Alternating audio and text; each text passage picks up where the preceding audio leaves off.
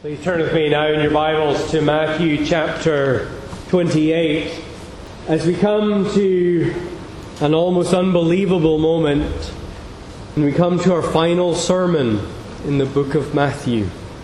It has been 4 years and 1 month that we have spent in this book, 137 sermons. This will be our 138th. And after this we will say farewell to an old friend. So Matthew chapter 28, as we pick up at verse 11. While they were going, behold, some of the guard went into the city and told the chief priests all that had taken place.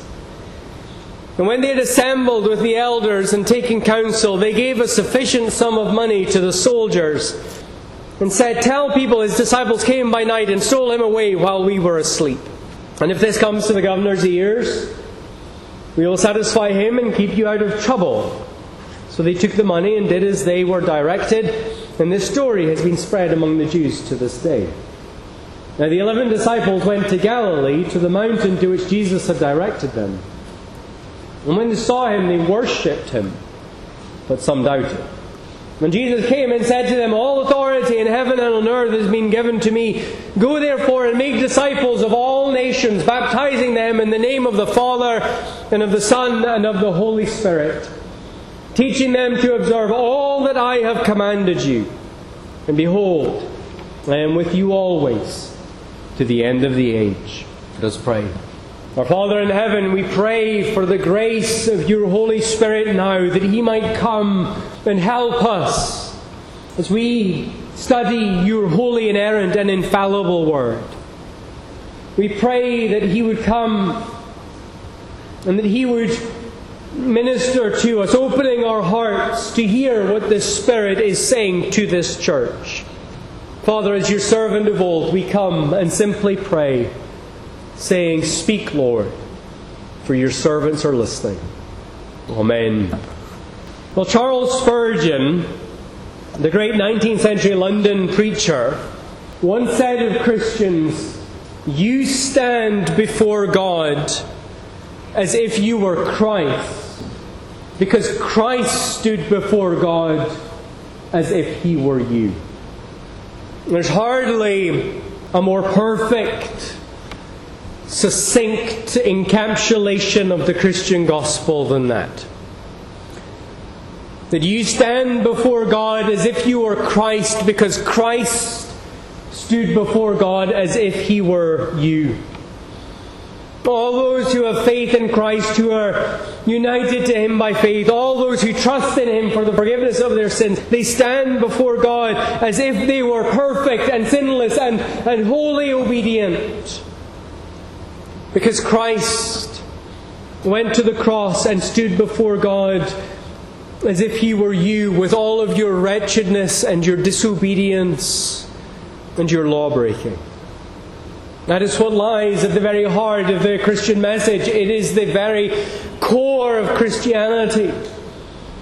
It's the major point that Matthew has been driving home to us in the last chapters of his Gospel, as he showed us what it means for Jesus to go and stand before God as if He were us. Matthew has, you remember, in the upper room shown us Jesus declare unequivocally that He is the true and greater Passover Lamb. In other words, in that upper room right before the Passion, Jesus says clearly, without any hesitation or qualification, that what He has come to do is to stand substitute for His people, and to bear the wrath of God against our sins, to die our death, so that we might find life, true life, in union and communion with God. And Matthew has shown us the weight of that substitution as he's walked us slowly with Jesus out from that upper room through the night to the cross, where He has borne the wrath of God against all the sins of His people.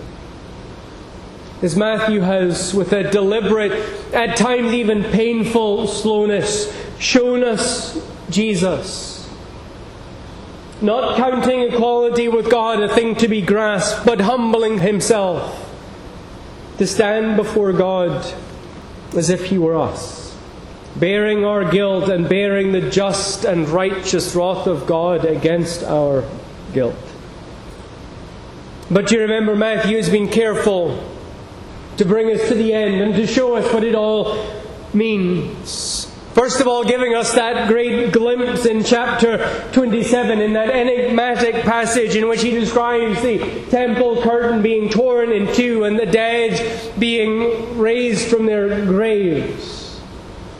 But then, more fully in chapter 28, Matthew showing us definitively, clearly, the resurrection of Jesus Himself. In it all, Matthew saying to us that this is the glorious result of our Lord's deep suffering in His passion.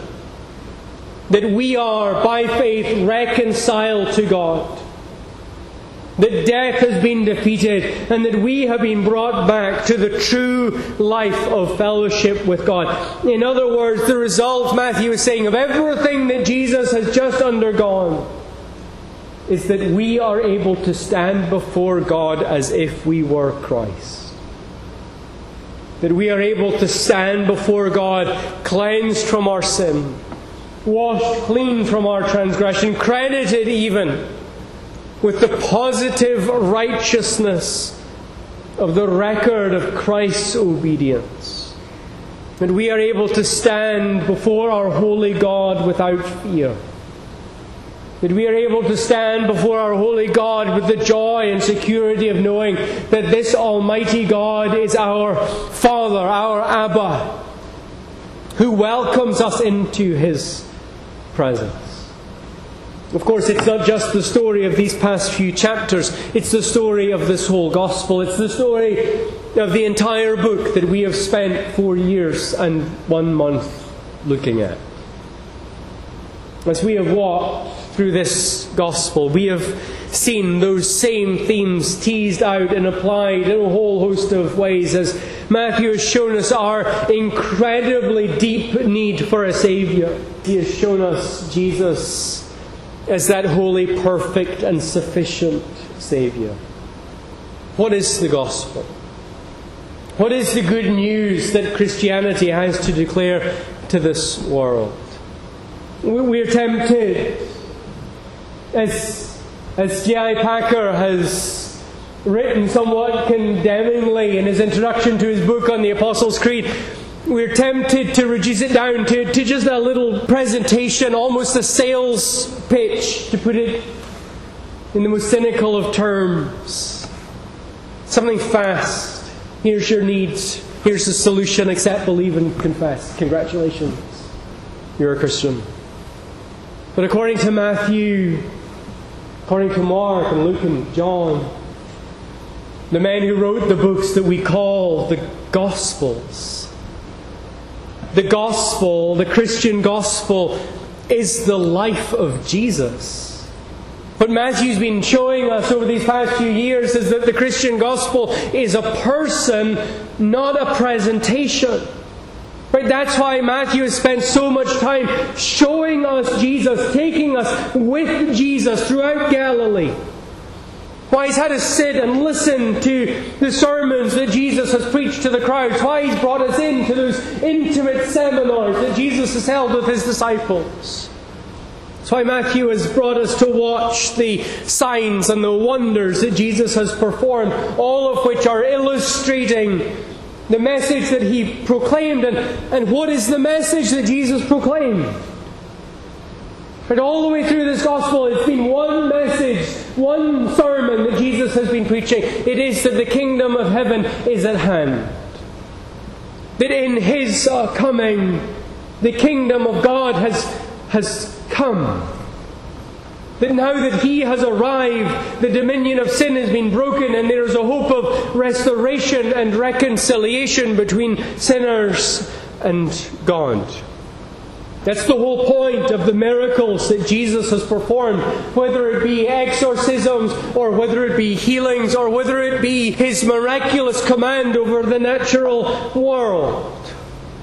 All of it declaring the gospel of the person of Christ. All of it declaring that King Jesus has come to establish His perfect kingdom of perfect wholeness, that He has come to defeat sin and overturn the effects of sin and bring His people into His perfect kingdom, that Psalm 23 kingdom. That place in which we can find rest for our weary souls. That place in which we can sit at a banquet table. Even in the presence of our enemies, even as there are those who rage against us all around, we can come and we can sit and we can feast. Because we are sitting at the table of the Almighty King. And all of it has come to a head in the resurrection of Jesus from the grave. It's the very linchpin of this whole endeavour, because as we saw a couple of weeks ago, a dead Saviour is no Saviour. And so in rising from His grave, Jesus gave that great stamp of authenticity to everything that He has said and done. In rising from His grave, He proclaimed to all heaven and earth that what He had said on the cross was true. With those final words, with His final breath, you remember Jesus crying out, John's Gospel tells us, "It is finished." And His resurrection from the grave, giving that great stamp of authenticity to that cry. Redemption has been won. The serpent's head has been crushed, just as God had said it would be in His covenant with Adam right after the fall. The kingdom of heaven has been established. Death itself has been put to death. Everything that Jesus has said, everything that Jesus has done, given its crowning proof as He rose from the grave. That's the Christian gospel. But now, before we leave this book, there's one last question that must be answered. And that is, what are you going to do with all of this? And Matthew lays out two choices for us. We can reject it and come up with something that explains it away, or we can embrace it and we can become disciples of Jesus. The first option is the one that's adopted by the chief priests and the elders in verses 11 through 15. Here they are, gathered in the city, undoubtedly self-satisfied that the troublesome Jesus has now been dealt with. The religious authorities knew that the theme of resurrection surrounded the life and the ministry of Jesus. And so in chapter 27, you remember, they had installed an elaborate security system around the tomb to make sure that the disciples didn't steal the body and claim that Jesus had risen from the dead. But in chapter 27, we read that the Pharisees gathered before Pilate and said, "Sir, we remember how that impostor said, while he was still alive, 'After 3 days I will rise.' Therefore order the tomb to be made secure until the third day, lest his disciples go and steal him away and tell the people he has risen from the dead." Pilate said to them, "You have a guard of soldiers, go make it as secure as you can." And so they went and they made the tomb secure by sealing the stone and setting a guard. They understood that Jesus had said that He would rise from the grave. There's a sense in which they understood that the resurrection was the very linchpin of the life and ministry of Jesus. That He needed that tomb to be empty in order for His disciples to continue on. Now, they didn't necessarily believe that He would rise from the grave, but they conceived that there might be a plot to make it look like He had. So they had the tomb sealed. They had a guard stand sentry over it to make sure it wasn't tampered with. But here we find some of those guards, these men, these soldiers, who have just seen the glorious angel in verse 3, and who, beholding that angel, have trembled in fear before him, who have been so struck with terror that Matthew tells us, verse 4, that they became like dead men. These guards now come into Jerusalem and they find the religious authorities and they bear witness to what has just happened. They tell them, Jesus has risen from the grave. If ever there was credible witnesses, it's these guards. Right? They have everything to lose here and little to gain. They face the possibility of execution because an empty tomb seems to indicate a dereliction of duty. They had one job to do, and that was to stop the grave being opened. And here they are coming into Jerusalem and saying the grave is open. Right? They're putting themselves in this jam.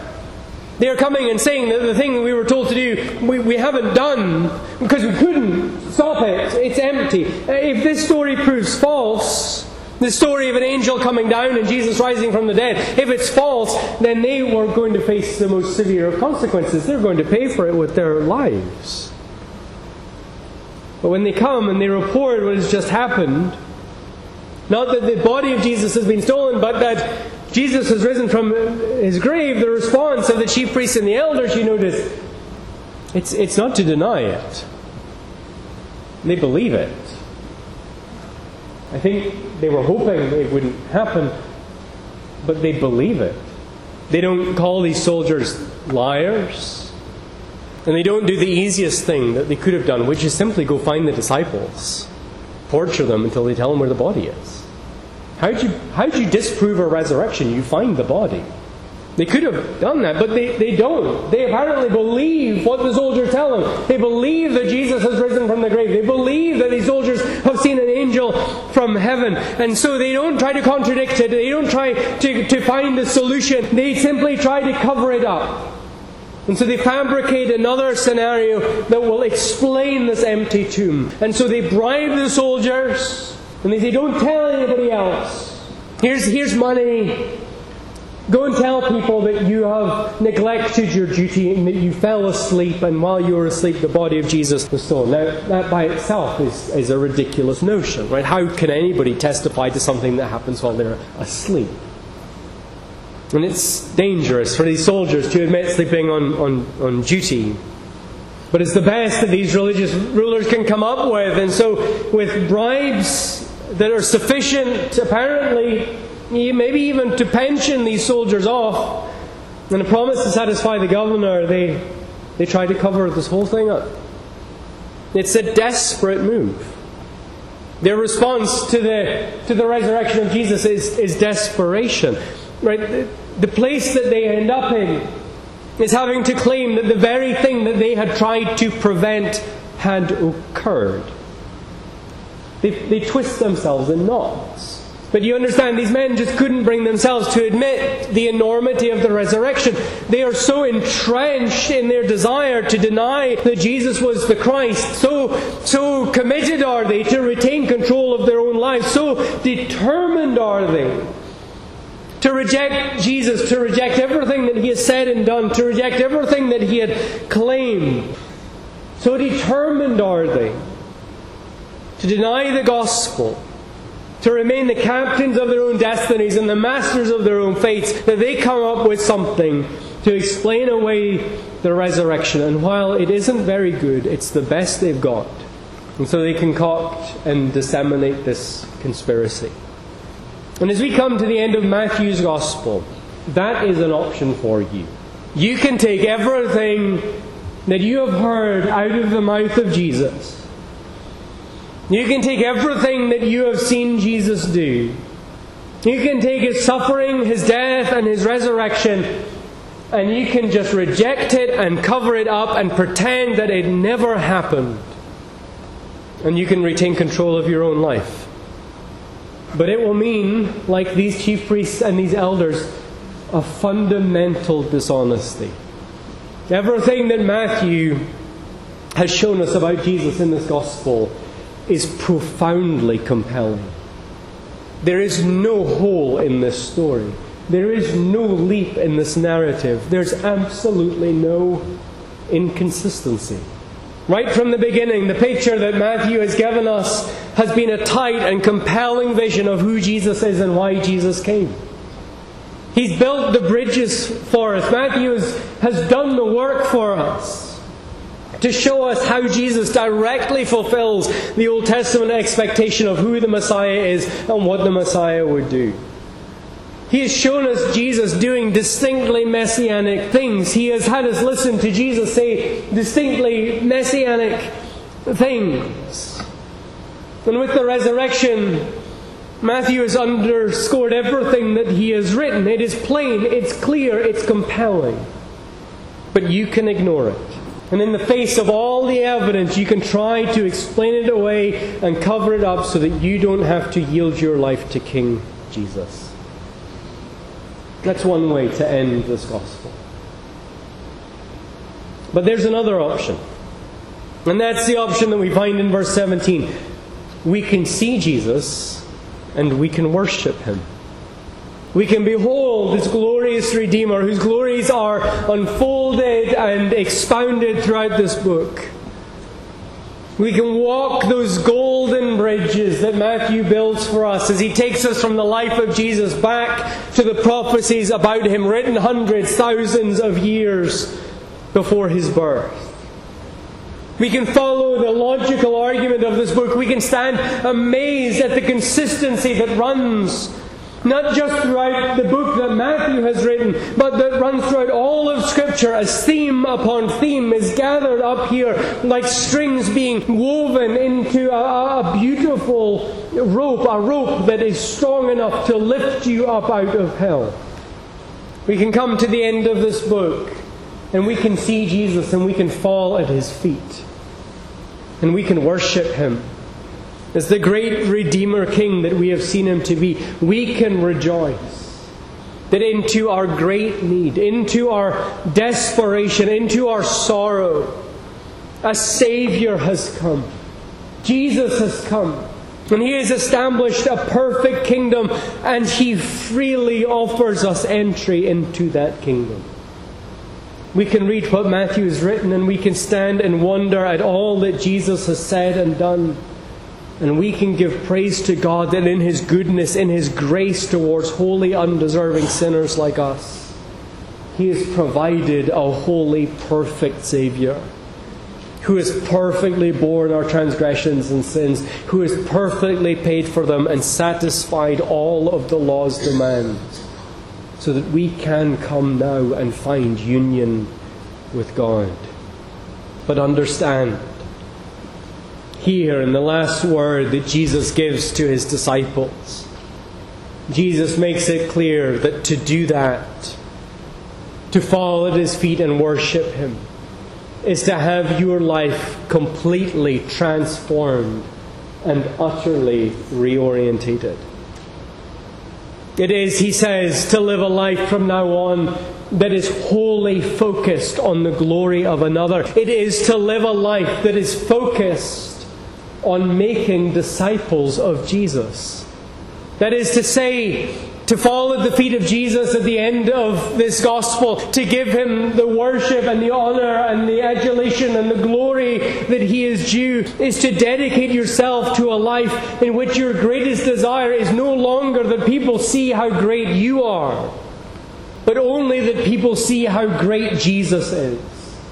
And that having seen that they might be baptized, that is, that they might be given the sign and the seal of this great King upon them. That they might be brought into His kingdom by faith, and then themselves learning to become loyal citizens of His kingdom, obeying His law and following His commands. To see Jesus as He is presented in this gospel, to respond to all that we have seen and heard, to trust in Jesus, is to dedicate yourself wholly to the task of bringing Him glory, of bringing others to see His glory, of teaching others His magnificence as King, of proclaiming this gospel. And you understand, this isn't new. This isn't an innovation that Matthew's come up with or that Jesus has come up with. This is nothing new. It is the ethic of the kingdom of God that has been driven home to the people of God really since the Exodus. You remember Exodus chapter 19, you ought to, because I refer to it enough. Because it is definitive for how you are to understand yourselves as people in the kingdom of Christ. Exodus 19, that passage that Peter quotes in 1 Peter 2. God says to His redeemed people, "You yourselves have seen what I did to the Egyptians and how I bore you on eagle's wings and brought you to myself." He said, you have seen my goodness in your salvation. You have seen how I have lifted you, how I have carried you, how you have been passive recipients of my active work in your salvation, how I have drawn you to myself out of your slavery. Now therefore, if you will indeed obey my voice and keep my covenant, you shall be my treasured possession among all peoples. For all the earth is mine, and you shall be to me a kingdom of priests and a holy nation.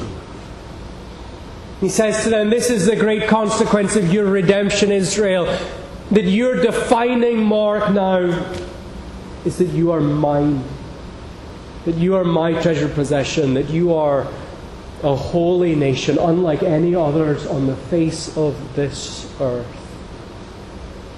Peter quotes it because it's the ethic for Christians.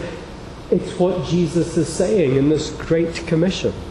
To be united to God in redemption means to have our lives completely reoriented around Him. It is to live all of life now in reference to Him. To have Him as the sun around which our lives orbit, the point in reference to which everything else is to be understood. That's what Matthew leaves us with here as we leave this Gospel. He bids us to see Jesus. He urges us with the disciples to worship Jesus, to unite ourselves to Him by faith. But He wants us to understand that this is no easy believism. He wants us to understand, as someone once put it, that while the gospel is free, it will cost you everything. The offer of redemption is held out for you. The offer of the gospel is laid out before you. And all that you must do to receive it is profess Jesus as Lord.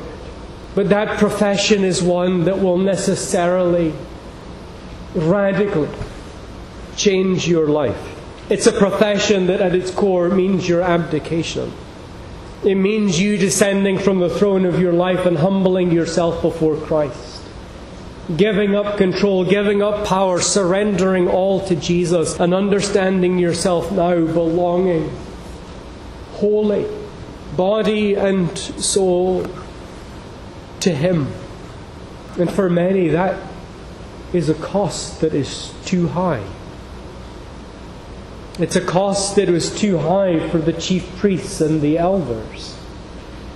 Which is why the last thing we see of them is this desperate Gollum-like attempt to retain control of their precious little lives. Denying Jesus, at all costs grasping after the right of control. But here Matthew shows us that while the cost is high, that while what Jesus demands of us is nothing less than, as Jesus put it back in chapter 10 and then repeated it in chapter 16, it is to take up our cross and follow Him. That is to die to ourselves in order to live to Christ. Matthew says that while this cost is high, He's wholly worth it. That's the picture that Matthew's given us of Jesus throughout this Gospel. A picture of Jesus that is at once Daniel's glorious Son of Man. That Almighty King who has an everlasting dominion over all the earth. That Son of Man who sits as King enthroned over all the earth, whose kingdom cannot be destroyed. The one before whom all men will one day have to come and give an account. The one who is King of kings and Lord of lords. But Jesus, who is also full of tenderness and compassion. The one who deals gently with those who come and cast themselves upon His mercy. Matthew has shown us throughout this Gospel, here is Jesus, a King whose power is such that it terrifies those who are around Him. But a King whose gentleness is such that He would address that bleeding woman who pressed through the crowd to grasp the fringe of His garment and call her tenderly, daughter. And it's what Matthew shows us here in this Great Commission, isn't it? Here is Jesus, who has all authority in heaven and on earth. Just like Daniel said, Here is Jesus, who has the right of worship from all people on the face of the earth. But here is Jesus, whose last words to his disciples in this gospel are, "Behold, I am with you always to the end of the age." Listen to how J.C. Ryle meditated upon those words. You know, I had to get one more J.C. Ryle quote in. It's a long one too, but it's a good one. He says, "It's impossible to conceive words more comforting, strengthening, cheering, and satisfying than these. Let all true Christians lay hold on these words and keep them in mind. Christ is with us always. Christ is with us wherever we go. He came to be Emmanuel, God with us, when He first came into the world. He declares that He is ever Emmanuel with us when He comes to the end of His earthly ministry and is about to leave this world. He's with us daily to pardon and forgive. He is with us daily to sanctify and strengthen. He is with us daily to defend and keep. He is with us daily to lead and to guide. He is with us in sorrow and with us in joy, with us in sickness and with us in health, with us in life and with us in death, with us in time and with us in eternity. None have such a king, none have such a priest, none have such a constant companion and such an unfailing friend as the true servants of Christ. For the last 4 years, we have sat and we have listened to Matthew's gospel presentation. We have listened to his testimony about Jesus. And now as we end this gospel, there's a question for you. Having seen what you have seen, having heard what you have heard, will you now turn your back on Jesus and deny it all? Or will you surrender to Him and go on as a free and happy subject of Christ, the perfect King? Let us pray. Almighty God, we love Jesus. We love Him for all that He has done for us. Jesus, who bore in His name His mission that He had come to save sinners. Jesus, who perfectly obeyed that law. In every way that we have failed, He was found obedient. Jesus, who went to the cross to bear the penalty of God against all of our disobedience. Oh, we love our elder brother, who did not just leave us in our transgressions and sins, but who out of His love and compassion for us came to bear our guilt, to pay the price of our redemption, that we would be brought home, that we would be reunited with God, that we might come into this beautiful kingdom and live there forevermore. Oh, Father, help us. Help us to believe this.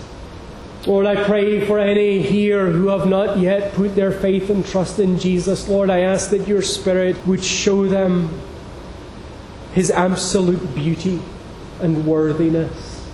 And I pray for those of us who have professed in Jesus, we long to see more of it. For we say, like that ancient man, Lord, we believe, help our unbelief. Teach us more of this gospel. Teach us more of Your love. And drive us on that we might live lives of worship and glad service. For we pray this all in Jesus' name. Amen.